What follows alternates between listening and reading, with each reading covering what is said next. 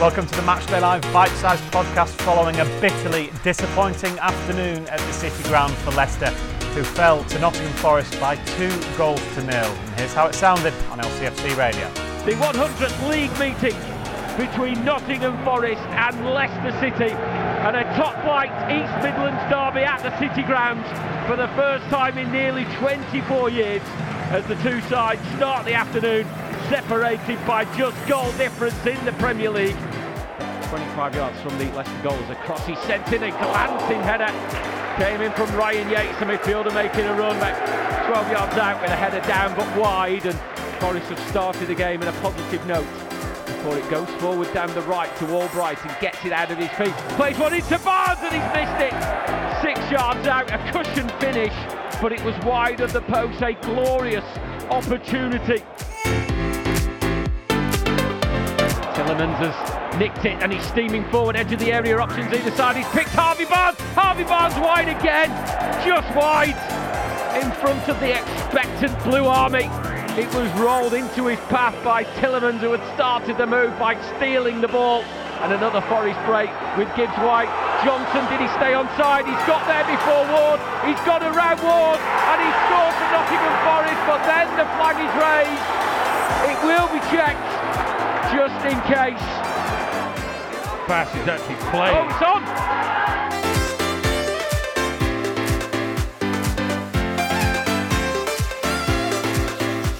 White again wearing the number 10 jersey and flicking the ball out to Aurier over the top of two Leicester players' head. Aurier, good delivery, Surridge, diving header wide from inside the 6-yard area.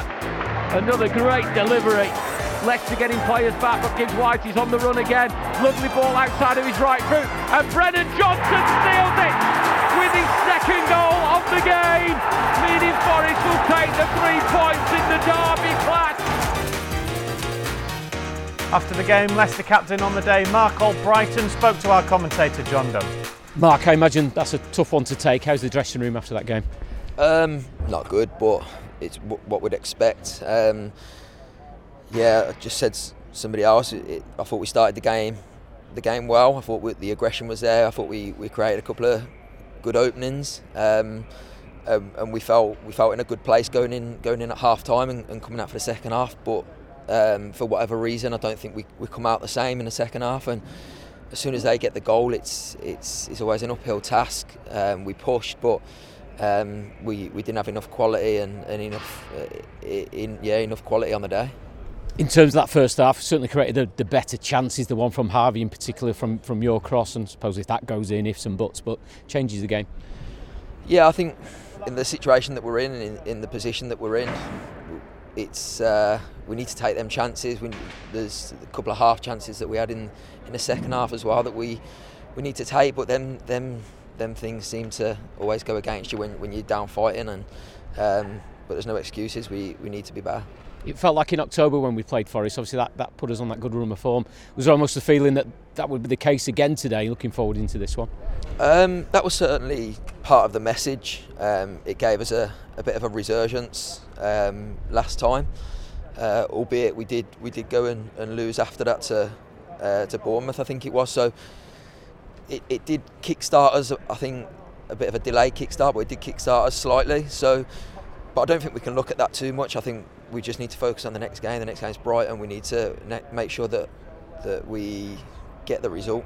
Forget everything else. We just need points. In the position that we're in, we need points. And if you get a performance with it, so be it. But points is the main thing. First goal, always crucial. And it seemed from the naked eye, from the first replays, that it was offside. And I don't know how surprised you were as players when it was given, and was that almost a double blow that it was given? Yeah, it's always a blow the way that it was in terms of the VAR, but I think we've got to do better in the build up to it. We need to be more organised. We knew to expect a counter attack. It's what we'd looked at. It's what the videos that we had watched. They're good on the counter attack, so we needed to be better in terms of not letting that happen, and we didn't. So I don't think we can have too many complaints there. We need to be better. As well as Mark Albrighton, his manager Brendan Rodgers also gave his assessment to the defeat. Brendan, clearly a disappointing afternoon. How do you summarise and reflect on today's game? Yeah, disappointing second half. I thought we looked the better team in the first half, had the big opportunity in the game, and didn't quite take it. We started the game slowly in the first half. We our passing, our speed of our game, and just gave the ball away too cheaply. And saying that, we still had a great chance to go in front. But then our positioning and for their goal was really, really poor. It was something we spoke about before the game and at half time in the game, making sure that they were close together in midfield, and the positioning was really bad. In terms of that first half, did feel quite even. Both teams almost giving possession away, made it into a real derby atmosphere at times. Yeah, no, it was a great atmosphere. You know, we had great support. Our supporters were brilliant, helping us, trying to push the team on. So I feel for them. Second half was disappointing to go away from here. This was a great opportunity for us today to come here and get the result, but we just didn't do enough in the second half. The two chances for Harvey probably stand out in particular. Does that maybe sum up where we are at the moment in that run of form that a couple of months ago he'd have been scoring them for fun with no problems? Yeah, and I think that was it really. They had two chances, they scored. We had two chances and we didn't. And on top of that, we maybe didn't pass the ball as well as we should have done and could have done. So a disappointing second half. You mentioned the disappointment of the first goal. The second goal, was that just we're pushing forward, looking to get back in the game and gaps open up? No, we lost a couple of challenges.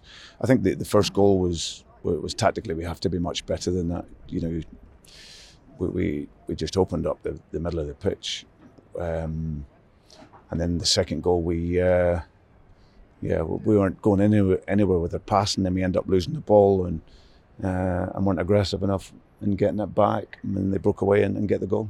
Obviously, this poor run of form, the players will be low with confidence. How do you and the staff, how do you try and lift that? How do you try and change that ahead of the game against Brighton? Well, it's clearly, listen, we're playing against a very good side next week, and it's something that we've done earlier on in the season when in the first 7 games where we disappointing results. Now we've got to pick ourselves up, and you'll be disappointed for 24 hours, but then you've got to go again, and it's a huge game for us now next weekend. In terms of today, do you deal with that today in the dressing room with the players, or do you reflect more when you've analysed it maybe early part next week? Yeah, well, we speak about it afterwards, but the reflection comes over the course of the next 24 hours, and then we get on it again next week. A rare full week on the training ground, does that help ahead of that Brighton game? Yeah, it does do.